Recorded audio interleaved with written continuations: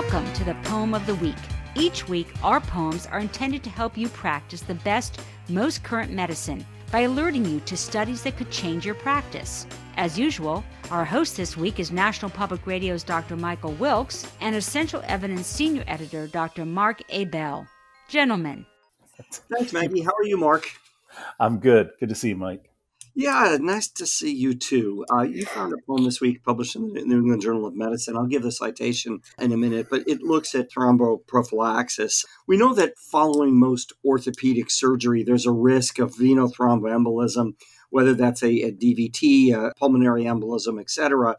The risk is considered high for those who are undergoing some sort of major lower extremity orthopedic surgery. The risk of VTE is much lower in those undergoing non-major orthopedic surgery, estimated to be a little less than 2% risk of VTE in the first 3 months for non-major surgery. I think the research has shown that the early mobilization, getting patients up much sooner, has been a significant driver of reducing these postoperative VTE risks. The opposite side of that same coin is that VTE treatment needs to be balanced against the risk of bleeding from some sort of anticoagulation therapy. Learned groups seem to estimate that the baseline risk of bleeding in non-traumatic orthopedic surgery is also very low, estimated to be a bit less than 2%. So for patients who do undergo surgical repair at high risk for VTE, evidence suggests that some sort of thromboprophylaxis rather than no prophylaxis is beneficial. But that brings us to your poem, which is, my goodness, what drug do we use? You found this poem. It was published in the New England Journal of Medicine, 2023, starts on page 203. It attempts to answer the clinical question, is twice daily low-dose aspirin non-inferior to a low molecular weight heparin for thromboprophylaxis after an extremity acetabular or pelvic fracture? You'll have to explain to us at the right time what they mean by non-inferior, but I think that's an important concept. Yeah, we're seeing a lot more of those trials, and this is a double acronym trial. The group doing it is the Major Extremity Trauma Research Consortium, or METRIC, and the study itself was called the Prevent CLOT trial. So, yeah, this was a large pragmatic trial, and that's another buzzword that you hear sometimes, and that basically means they tried to do it in a practical way, in a low-impact way, and in this case, it was unblinded for the patients and physicians, but the outcomes were assessed in a blinded way. So they had over 12,000 adults, as you said, with an extremity fracture treated operatively, or they could have a pelvic or acetabular fracture treated with or without surgery. They were randomized to get aspirin, 81 milligrams twice a day, or enoxaparin, which is a low molecular weight heparin, 30 milligrams twice a day.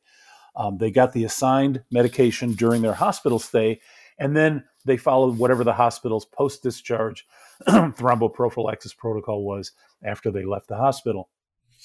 Anyone taking an anticoagulant on admission or with a history of VTE in the past few months was excluded. So at baseline, the average age was about 45 years. Most were men, 20% were Black. Most common site of injury was lower extremity. About 2/3 had only a lower extremity fracture. And the primary outcome of 90-day all-cause mortality happened in really almost exactly the same number in each group, 0.78% in aspirin and 0.73% in enoxaparin. So as you said, there's a non-inferiority trial. And in a non-inferiority trial, they basically say, how much worse does our new drug have to be than the comparator before we say it's worse? And in this case, I think they set a 2% non-inferiority margin. And so it was well within that margin. And so they said it's non-inferior. There was no difference in the likelihood of any PE, which was 1.5% in each group. There were a few more DVTs in the aspirin group, 2.5% versus 1.7%. So a number needed a harm of 125. But most of the extra clots were distal clots, which are clinically a lot less important. There was also no difference in the rate of bleeding complications, infections, wound complications. So bottom line, aspirin is non-inferior to enoxaparin for thromboprophylaxis after inpatient treatment of a fracture. It's certainly a lot cheaper. It's more convenient to give. It's preferred by patients over getting a shot twice a day. And the challenge is going to be convincing orthopedic surgeons that, in this case, doing less is actually more. Interesting, Mark. So I don't want to get into the weeds here with methodology, but you've got these two acronyms coming together. It's an important concept, a common surgery, a big sample size. Why not do a study to show that one drug is better than the other? Why does one have to be not worse? Yeah, in this case, you see these non-inferiority trials when you have a drug that's considered standard of care, and what you're comparing it to is something that's cheaper or easier to give, and also you probably don't believe it's going to be a lot more effective, but you just think the advantages are not in effectiveness, they're in cost and convenience.